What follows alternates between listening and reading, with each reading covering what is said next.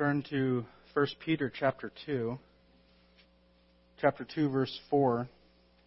And coming to him as to a living stone which has been rejected by men, but is choice and precious in the sight of God, you also, as living stones, are being built up as a spiritual house for a holy priesthood, to offer up spiritual sacrifices acceptable to God through Jesus Christ. For this is contained in Scripture, behold, I lay in Zion a cornerstone, a precious cornerstone, and he who believes in him will not be disappointed.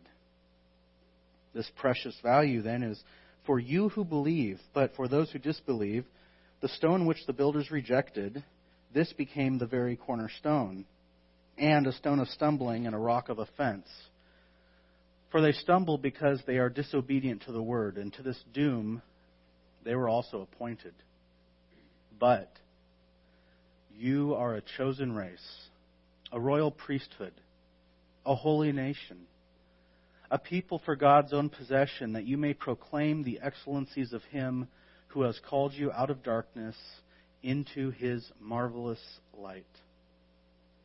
For you once were not a people, but now you are the people of God. You had not received mercy, but now you have received mercy. You may sit. The Christian's Privileges, Part 5. I had no idea that we would spend this long in this text. Let me remind you how we defined privileges when we began 9-10 months ago. Privileges are a special right or an advantage given to a particular person or group. And we laid down something that was fundamentally essential to know and to keep in mind as we considered each of these privileges. They are given only to those who come to Christ. Peter lays that down in verse 4. All those who come to Christ, all those who abide in him, remain in him, these are their special rights. These are their advantages. They are given to those in Christ alone and nobody else. And what's even better is they are given freely. They are given unconditionally. They're not earned. They're not merited. They're not yours for being a good Christian, for coming to church and gracing this building with your presence. They're not yours because you come here on time, all the time, or because you drop a check in the box. And they're not here because you help little old ladies get across the street or get their cat out of a tree. Most importantly, you must understand these privileges cannot be attained or found in any avenue, any means, any person, any system outside of coming to the Lord Jesus Christ and remaining, abiding in him. So what are the privileges that we have in Christ? Well, verse 5, we began looking at them, and the first one was union to Christ. We come to him as a living stone, and he, in turn, makes us living stones like him. And then the second one was he takes those living stones and he makes a house for a holy priesthood. That's access and acceptance to God, because in that house we offer sacrifices that are acceptable to God. And then the third privilege was security in Christ. Those who come to him, those who trust in him, those who place their faith in him, they will not be disappointed. They won't be shaken. They will not find Christ lacking. They will not find Christ unsatisfactory. They will not find that Christianity or salvation was some kind of bait and switch. They will not be disappointed. The fourth was affection for Christ. And we saw that as a privilege because it is an affirmation that our faith is genuine, that our repentance is, that our regeneration is genuine, because only a heart that is regenerated and a faith that comes from that heart produces a love for Christ. And it was a privilege to see that we have been given an affection for the most worthiest person to ever live. Our affection would be like a metal detector finding a priceless, precious treasure buried beneath the sands. Our affection demonstrated that we found the real thing. And then in verse 9, we saw that our fifth privilege was election in Christ, and how we were called a chosen race, and how that word race pointed to the fact of what our stock is, what our source is. And our source, our selected, our chosen source is God Himself. We are born of God. And then in the sixth privilege is the dominion that we will have with Christ one day. The dominion and the authority in which we will govern the world, even the holy angels. And then today we see the remaining 5 privileges. And it can be done. We will get through this today. The remaining 5 privileges, separated unto Christ. The first 4 are in verse 9. Separated unto Christ, possession by Christ, proclamation of Christ, illumination in Christ, and then in verse 10, compassion from Christ. So the first we'll look at today is separation unto Christ. And in continuing where we left off last week, in verse 9, I'll start at the beginning of verse 9. But you are a chosen race, a royal priesthood, and now a holy nation. As I stated before, I believe Peter is writing to Christians who used to be under his pastoral care, and because he is constantly reaching back, he's constantly borrowing and quoting from the Old Testament scriptures, and where other authors of the New Testament would say something like, the Scripture says, or Moses says, or David says, or Isaiah says. Peter just makes the reference, and it comes across like he's expecting his audience to be able to connect the dots. They don't need any explanation where this quote or idea or phrase is coming from. He just lays it down, and then he runs with it. But we are not Jews. We are Gentile. We are the Goyim. And it helps to know where Peter is getting these ideas from.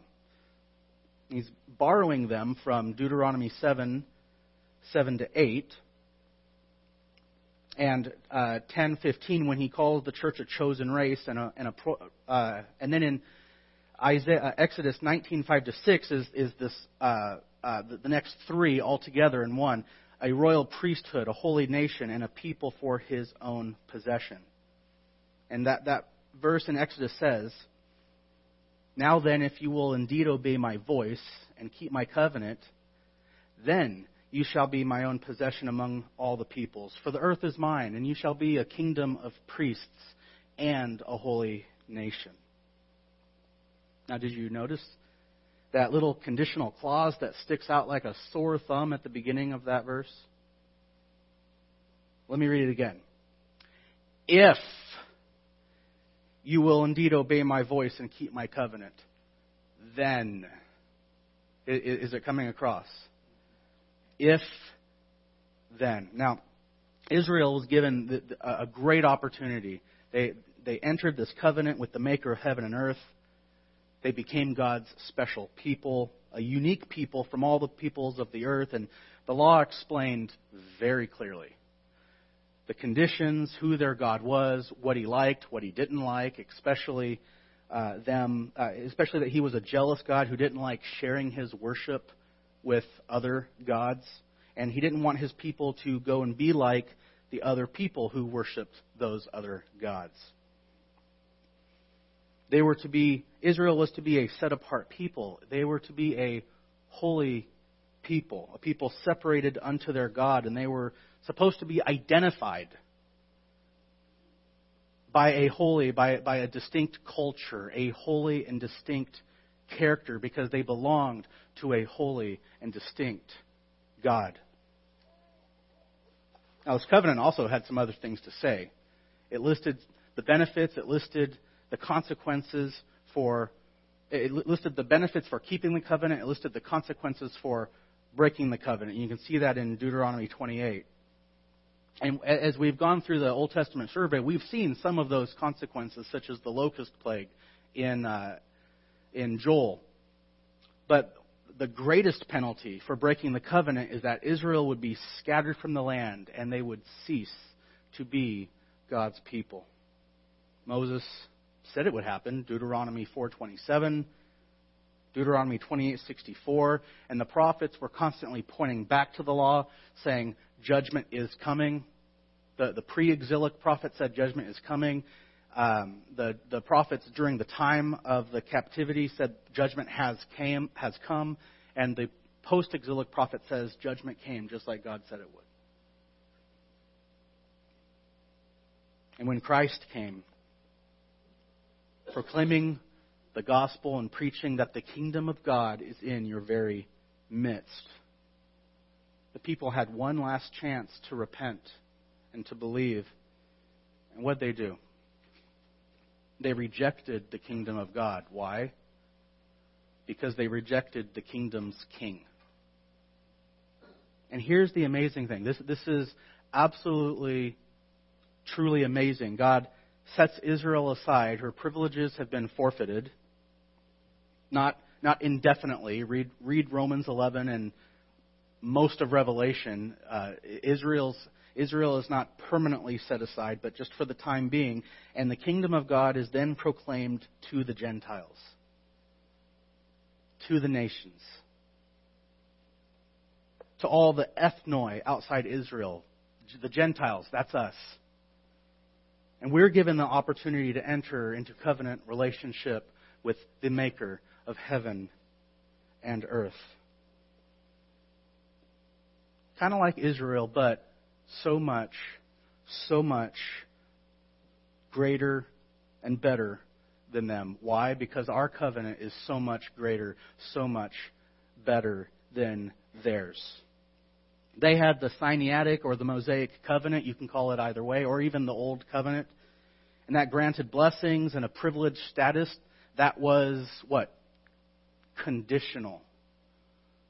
It was conditional upon the obedience of the people, conditioned upon Israel keeping the law. We have a covenant where we are declared justified and we are made righteous by Christ Himself. Why and how? Because He fully and completely kept the law. He was, and He is, and He always will be fully pleasing to the Father. And guess what? We are in Him. Isn't that good? Now, have you noticed that Peter has pulled out the thesaurus, and he's using different words for people to latch each of these privileges onto. We are a chosen race, which points to your source or your stock. We are a royal house of priests, a house in the sense that you would think of the House of England or the House of David. We are a holy nation. And then he will say, which we'll look at in a second, that we are a people for God's own possession. So different ways of saying people, each one making a point, each one being latched onto a different privilege. And this one, ethnos, points out a people's culture. What are they like? What do they do on a day-to-day basis? What is their character like? What's their flavor? What do they smell like to the world? And some cultures are known for being hard workers, and some are known for their refined artistry. Some are known for their philosophical grandeur. Some are known for loving NASCAR. Some are known for their decadence. And the thing is, Israel was supposed to be, and the church now is, known for their holiness. Because we've come to Christ and have union in Him, we have been made the people of God, and we are to be like our God. Which is why Peter said in 1:15, be holy in all of your behavior. Why? Because it is written, be holy because I am holy. Now, does that mean that God expects Christians to be perfect and to never sin and to always be holy in everything we do? I mean, does God get surprised when we mess up? No, because we're sinners saved by grace and we are declared righteous. Our position is made holy when we are placed into Christ by the Holy Spirit. But our practice, our habits, our desires, our doings, they're changed bit by bit, day by day, season by season. And that's why Paul says in Colossians 3, put off the old man. Put off the old man and its practices, put to death the members of your earthly body, and do what? You put on the new man, which is being renewed day by day in the image of its creator. Who's its creator? Christ. Your practice as you go through life ought to gradually become more and more holy because you are gradually resembling the Lord Jesus more and more day by day. Your practice comes into conformity. It comes to mirror. It comes to reflect your position. And there's still sometimes that we sin. We still fight the battle. But that is the very reason why I glory in the new covenant. That is why I glory in the new covenant. Israel forfeited her privileges because she broke the terms of her covenant with the Lord. But, beloved, you have to get this. Our privileges that we have, they cannot be forfeited because they are not merited to me. They're not merited to you because of your ability to keep the law. They're given to you on the merit because of the merit of the one who kept the law for you. Because of the merit of the one who is, as it is said twice in the Gospels, is fully pleasing to the Father. Remember, he said that, the voice from heaven said that at Jesus' baptism and on the Mount of Transfiguration. This is my beloved Son, in whom I am well pleased. I'm glad that I'm in the one who is well pleasing to the Father. Isn't it good to be in Christ?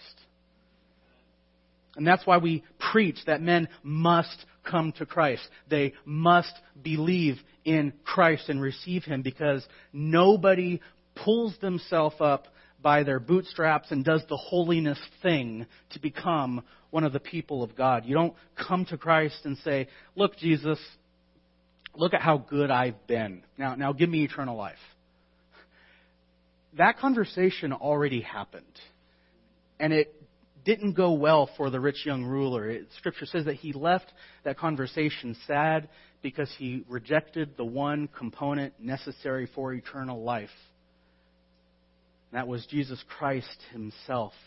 Once you are in Christ, your position is holy, and then you become increasingly holy as you repent of your sin, and you learn the ways of Christ, and you love the ways of Christ, and you adopt the ways of Christ and grow in the ways of Christ as you follow Christ. Church, you are a holy nation, separated unto Christ. That's the fifth privilege. The sixth, the second for today, is possession by Christ. Peter continues, a people for God's own possession. Now, this word for people is the most generic term for people. Isn't that amazing? People means people. This is laos. It's the word where we get the laity or a lay elder. It means the people. And Scripture, the way people in this sense gets its power in language is the way it's joined with other qualifications or other modifiers that describe a community's or a nation's function, identity, purpose, even destiny. And you often see that when it's used, when it says the people of, and then there's some modifier, there's some quality that follows. And we see that right here, don't we? The way Peter uses the phrase, we are the people of what? What is our purpose, our identity, our function? A people for God's own possession. We are to be God's own possession. And Peter borrows this also from Exodus 19:5-6, if you indeed obey my voice, keep my covenant, then you shall be my own possession among the peoples. Deuteronomy 7:6 says a similar thing, but adds that Israel was to be God's treasured possession. Out of all the peoples of the earth, Israel was to be God's treasured possession. Now, this word possession, it points to something that's owned, possessed, guarded, kept, reserved, or preserved. And it's the idea of something that has a thing that has been brought into your hold, into your ownership, and it's going to stay there for a time. It's not like a used car that a lot buys, fixes up, and then puts right back out on the market. It's yours. You're holding on to it. You own it. You're going to keep it. It's often used as the object of redemption. You redeem a possession. And when you redeemed something, it came into your possession, whatever that was. And whatever was redeemed, whatever came to be possessed, there was a price that had to be paid for it. Christian. I almost want to say you are possessed, but it doesn't sound right. You are possessed of Christ. You are the precious possession of the Lord Christ. And a price was paid for that possession. What was it? Peter has already told us in chapter 1, 18-19, where he says, you were not redeemed with perishable things like silver or gold, but with precious blood, as of a lamb unblemished and spotless, the blood of Christ. Paul also says in Titus 2:14, Christ gave himself for us to redeem us from every lawless deed and to purify for himself a people for his own possession, zealous for good deeds. Christian, a price was paid that you would become God's own special, treasured possession. And I hope that communicates to you that God loves you. Do you not see that because of His kindness and mercy that He did something that was rather costly to make you His? Justice demanded, it rightfully demanded that something be done, that a price be paid on account of our sinners, on account of our sin, because we are sinners, and because God had a predetermined intention to show you kindness, to show you mercy. Jesus Christ became our substitute, and He gave His life so that you and I might live. Isn't that good news? And because our sin guilt has been wiped away, because Christ has robed you, and because He has robed me in the clothes of His righteousness, God can now display us before creation. And remember that even the holy angels they've been investigating and they've been looking into God's plan of salvation. You can see that in chapter 1, verse 12.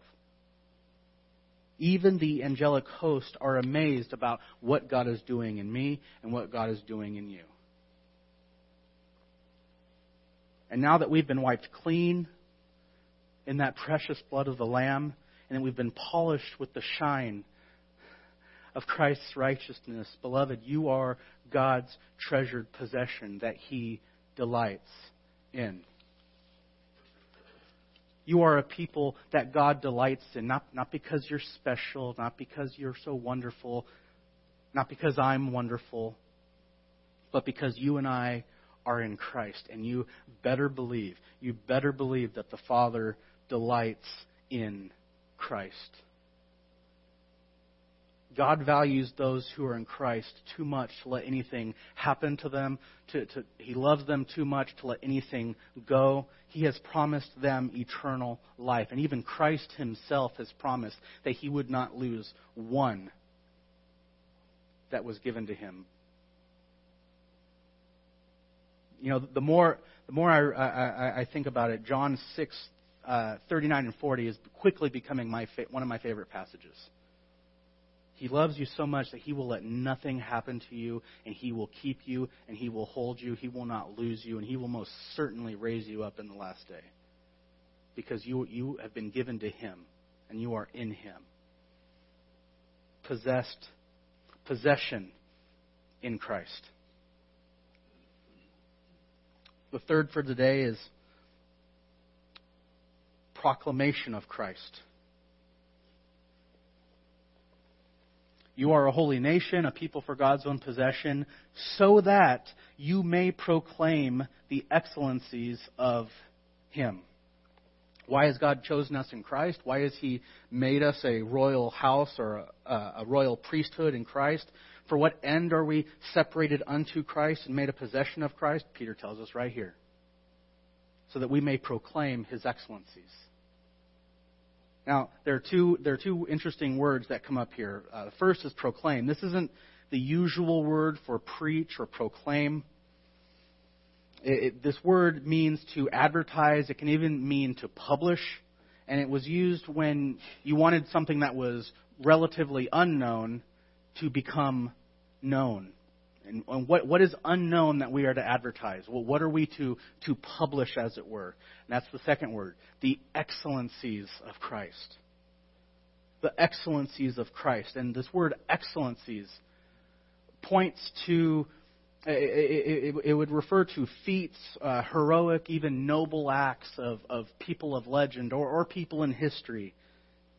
It's the things that people would do for which they would go down in history for what they would be known for.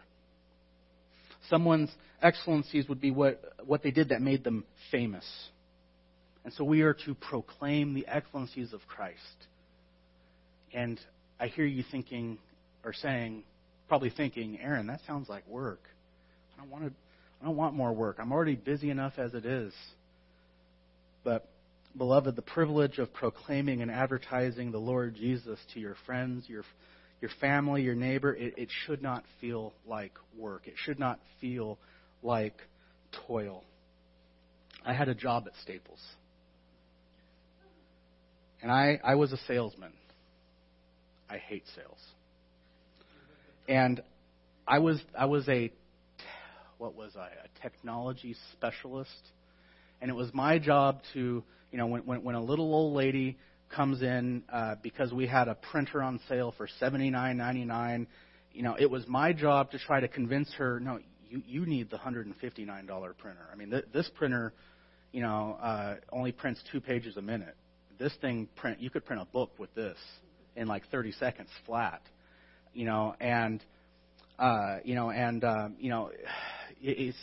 you're going to be printing books now, it only comes with a starter cartridge. I mean, that thing's going to run out before your forward is even done. And, so why don't you get, a couple replacement toners or ink cartridges, and, you're going to need paper. I mean, you could get a ream, maybe that will, but if you're printing books, why don't you get this box of reams? And, since you're on your way to starting this business, you're going to need and you already have a warehouse for your printing to store all your books that you're going to sell. Why don't you get this 200-foot USB printer cable that's gold-plated? That way the rats won't chew through it, and it'll protect your. So this lady who came in to buy an $80 printer, she's leaving like with a receipt that says $500. I hated doing that. I hated trying to convince someone that they need this product when it's an inferior product, when it's something that's too expensive, or really when it's something that is unnecessary for her. I think the one occasion I did try to upsell this lady, she wanted to print like Christmas cards once a year. You don't need a big printer for that anyway. Oh, and you need a warranty. That's like another $80. So I hated sales. I don't want to be a salesman. But it's different when you actually know the thing you're advertising has excellence, isn't it? I mean, do you have to convince anyone to try some of Mom's freshly baked cookies? And by the way, Happy Mother's Day. Do you have to convince anyone? Here, please try some of my Mom's just baked cookies. No, you don't have to do that. Or you don't have to convince anyone that red pepper pizza is the best place to eat in Carnation. I mean, I love that renovated gas station look and the lights. It's just so, just come in and take a load off and relax kind of an atmosphere. And, the guys that work there, I the smile on their face, and they pointed me straight where that soda fountain is, and I can get whatever I want to drink, whenever I want to drink, and I can drink as much of it as I want to. And the pizzas are amazing. We had this one with jalapenos on it that just kicked me in the taste buds. And did I mention that the breadsticks are free? Advertising the excellence of someone or something when you personally know and when you have benefited from the excellences of that person makes all the difference. And that's precisely why Peter has been reminding us of all the privileges that we have in the Lord. So that we might, in a heart of amazement and in a heart of gratitude, that we might reach out and actually tell people about Jesus. Make known His excellencies. Proclaim His excellencies. And what are His excellencies? Only everything that Peter has mentioned in this book, especially starting at verse 5. Everything that you've been given in Jesus Christ. All these privileges are yours because you are in Christ. And beloved, this is not an exhaustive list.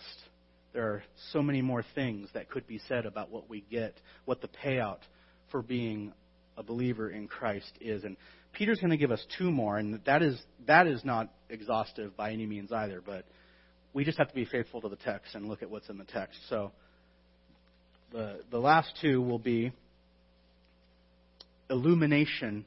Well, the next one will be illumination in Christ. He continues,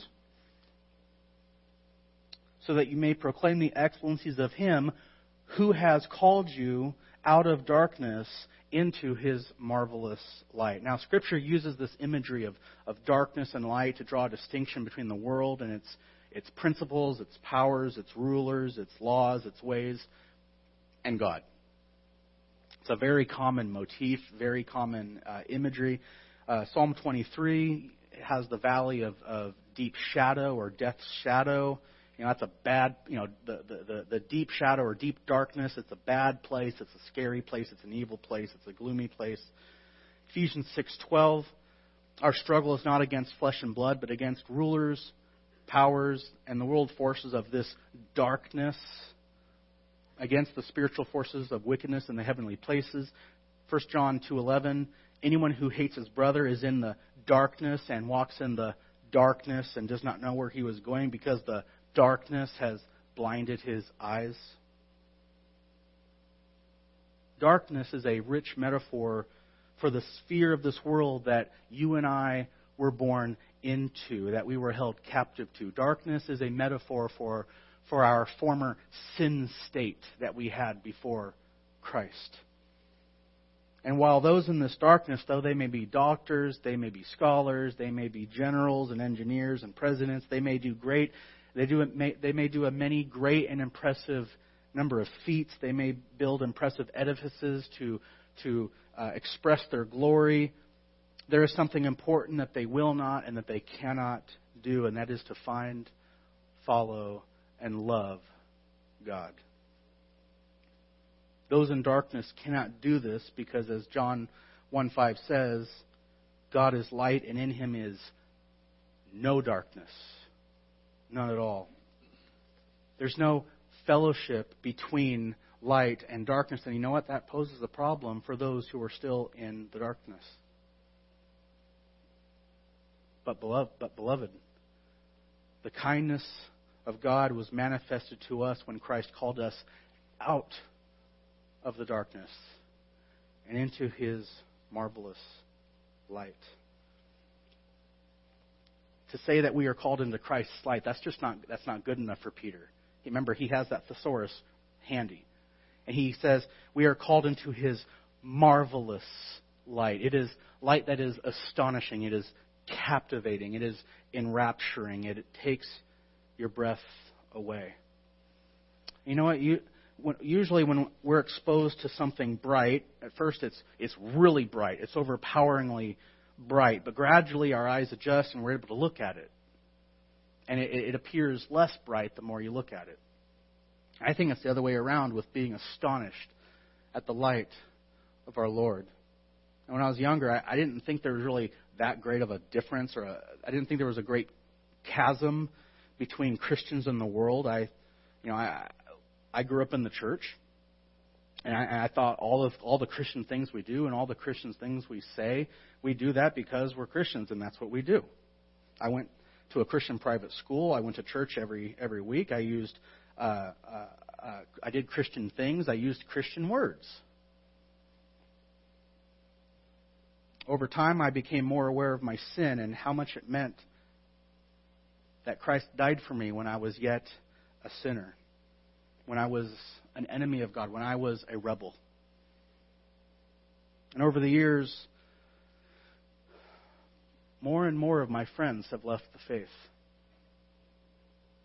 And you know what? I can see that there is a chasm. I can see that there is a greater difference now as to what it means to be a Christian and what it means to belong to Him as opposed to what it means to belong to the world. The longer that you walk with Christ, the longer you love Christ, the longer you wait for His appearance, the sweeter and the stronger and more stable your faith becomes, the more heinous your sin becomes. And the glory of Christ seems to be more and more and more and more and more glorious, doesn't it not? It's like walking towards the fire, and the closer you get to the fire, it gets hotter, doesn't it? Does that mean that the fire has gotten hotter? No, it just means that you're closer to it, and you can feel its effects more. Beloved, the light of Christ is far more marvelous to me now than it was the day that I was saved. And I pray and hope that all of us will be amazed at how marvelous Christ is and that we will grow in our knowledge and understanding and appreciation for His marvelous light. You have been illuminated by the light of Christ.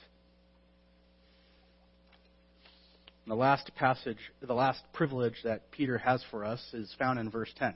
Woohoo, we got to verse 10. All right. Only took 2 sermons. 4, you were once not a people, but now you are the people of God. You had not received mercy, but now you have received mercy. Now Peter shifts. I said he's borrowing and he's quoting from the Old Testament left and right. First he went to Deuteronomy and then Exodus 19:5-6, and now he goes to Hosea 1:6-10. And in that context, there was coming a time when God's patience with Israel, it was going to run out. We've seen that in our Equip Hour, haven't we? God's patience with Israel was going to run out, and when God brought the Assyrians to conquer the northern kingdom in 722 BC, with Israel, it ran out. About 150 years later, the same thing happened with the Babylonians and the southern kingdom. And God says this for Israel, that it wouldn't be the end. He says in Hosea 1:10, "In the places where it was said, 'You are not my people,' it will be said to them, 'You are sons of the living God.'" So they had ceased to become His people, but God said that's not going to be the end. There will be a time where you will become my people again. And that promise still holds for the Jews. Again, look at Romans 11. Read Revelation. It's very clear that all that is required for Israel to be brought back into covenant relationship with the Lord is to receive the Lord, to receive their King. And when they do, they will receive God's mercy. But guess what is certain for those who now receive Christ? What do we receive right now from Christ? His mercy. His mercy. For you were once not a people, But now you are the people of God. You had not received mercy, but now you have received mercy. We were once belonging to a faceless mass of humanity, living a meager, brief flicker of an existence outside of the covenant relationship with God. That's what the Gentiles, that's what the ethnoi are depicted as outside, in the Old Testament, outside of covenant relationship with God. They are those outside of the knowledge of God. And we lived nothing but a bitter, vain pattern of working only to survive, only to put food on the table the next day. And at some point, we're going to die, and we were going to lose everything we had accumulated in our life. That's the message of Ecclesiastes. Nothing lasts. If your only perspective of life is life under the sun, all is vanity. Better to be in the sun than to have life under the sun. We had no ultimate hope. We had no ultimate purpose. We had nothing to find true comfort or strength in. We were pitiable in this state. And then, guess what? God showed us mercy, and He made us the people of God. Now, mercy can be translated pity. It can be compassion, and it really, what it is it's sympathy in action. God's mercy is seen towards sinners in view of His taking notice of their misery, and guess what? He does something about it. It's also seen in His withholding of punishment. And there's a degree to which God's mercy is shown to all mankind. We call that common grace. He causes His sun to shine on the evil and on the good. He sends His rain on the righteous and the unrighteous, Matthew 5:45.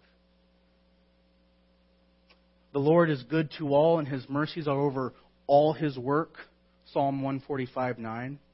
And yet, we're talking about privileges. We're talking about special advantages, distinct advantages that are only given to those who are in Christ. And how has the believer received mercy? Everyone should be able to answer that. How about being spared the due consequences of your sin? How about being born again to a living hope? How about the heavenly inheritance that we have been promised? How about the affirmation that our faith is true, the salvation of our souls, the grace that will be given to us at the appearing of our Lord? What about our redemption? Now, I've just summarized the things to you that Peter has said in the first chapter of his book. And as I said before, and I'll say it again, it is not exhaustive of all the mercies that we have received from the Lord. Has Christ given us mercy? Absolutely. And is it good? Oh, yeah.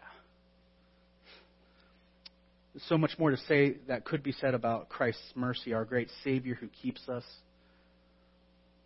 our high priest who intercedes for us, our good shepherd who strengthens and shepherds and guides us, He purifies us. It's He who has secured our salvation, and guess what? It is He who will be our salvation in the day that He comes back. Isn't it good to be in the Lord? We've looked at our union to Christ, our access and acceptance in Christ, our security in Christ, our affection for Christ, our election in Christ, our dominion in Christ, and that we are separated unto Christ, we are possessed by Christ, we proclaim Christ, we are illuminated in Christ, and we are shown compassion or mercy from Christ. Beloved, it is so good to be in the Lord. Let's pray. Lord Jesus, thank you so much for being exactly and precisely who your word says that you are. Lord, we don't have to be creative. We don't have to make stuff up to make you sound good. We just have to read what your word says about you. We just have to read what your word says that you have done for us on our behalf. What a good God we have. Help us to grow in our understanding of these things. Help every believer here know the reality that these privileges, they belong to them. They don't have them any more or any less than the next guy. Let every believer be encouraged and rejoice in these truths. And anyone who does not know the Lord, anyone who is still yet outside of Christ, let him see your beauty. Let him see your excellencies. Let him see your marvelous light. And call him to yourself and let him hear. Let him receive that call and let him hear and come to you and abide in you. Amen.